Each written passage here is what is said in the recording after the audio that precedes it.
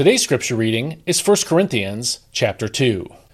When I came to you, brothers, I did not come with eloquence or wisdom, as I proclaimed to you the testimony about God.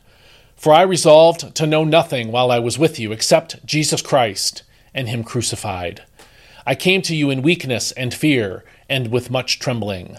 My message and my preaching were not with persuasive words of wisdom, but with a demonstration of the Spirit's power, so that your faith would not rest on men's wisdom, but on God's power. Among the mature, however, we speak a message of wisdom, but not the wisdom of this age, or of the rulers of this age who are coming to nothing. No, we speak of the mysterious and hidden wisdom of God, which he destined for our glory before time began. None of the rulers of this age understood it, for if they had, they would not have crucified the Lord of glory. Rather, as it is written, no eye has seen, no ear has heard, no heart has imagined what God has prepared for those who love him, but God has revealed it to us by the Spirit. The Spirit searches all things, even the deep things of God. For who among men knows the thoughts of man except his own spirit within him? So too no one knows the thoughts of God except the Spirit of God. For we have not received the spirit of the world, but the Spirit who is from God, that we may understand what God has freely given us.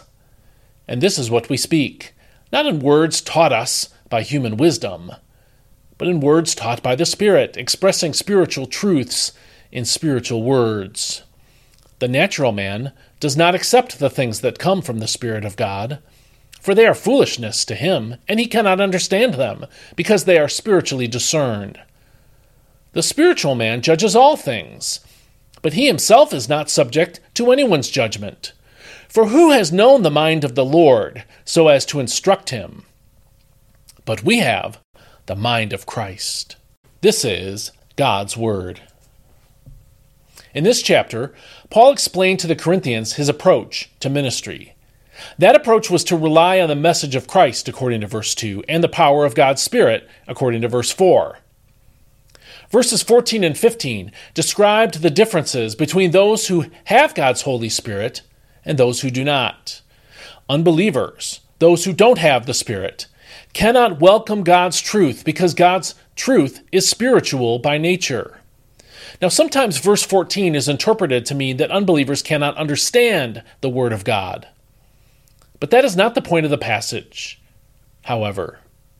The point of the passage is that an unbeliever is unable to believe, that is, to welcome, to, as verse 14 puts it, accept the things that come from the Spirit of God.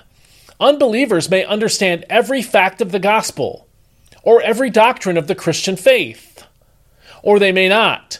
But either way, an unbeliever can only believe God's truth if God's Spirit is within them, if God's Spirit is working on them. This is why our outreach to unbelievers should consist of the pure gospel of Christ rather than persuasive techniques, convincing arguments, or powerful entertainment. Those might bring some genuine conversions if there is any gospel in them at all, but they will also bring many false professions. Only the Holy Spirit's power can change a person's will, so that that person will welcome Jesus Christ and put his or her faith in him. So stick to the gospel message and pray for God to save through his Spirit.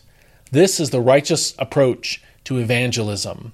Lean on it today if the Lord gives you an opportunity to share the gospel message. And I'll see you next time. May God bless you. Hope you have a great day.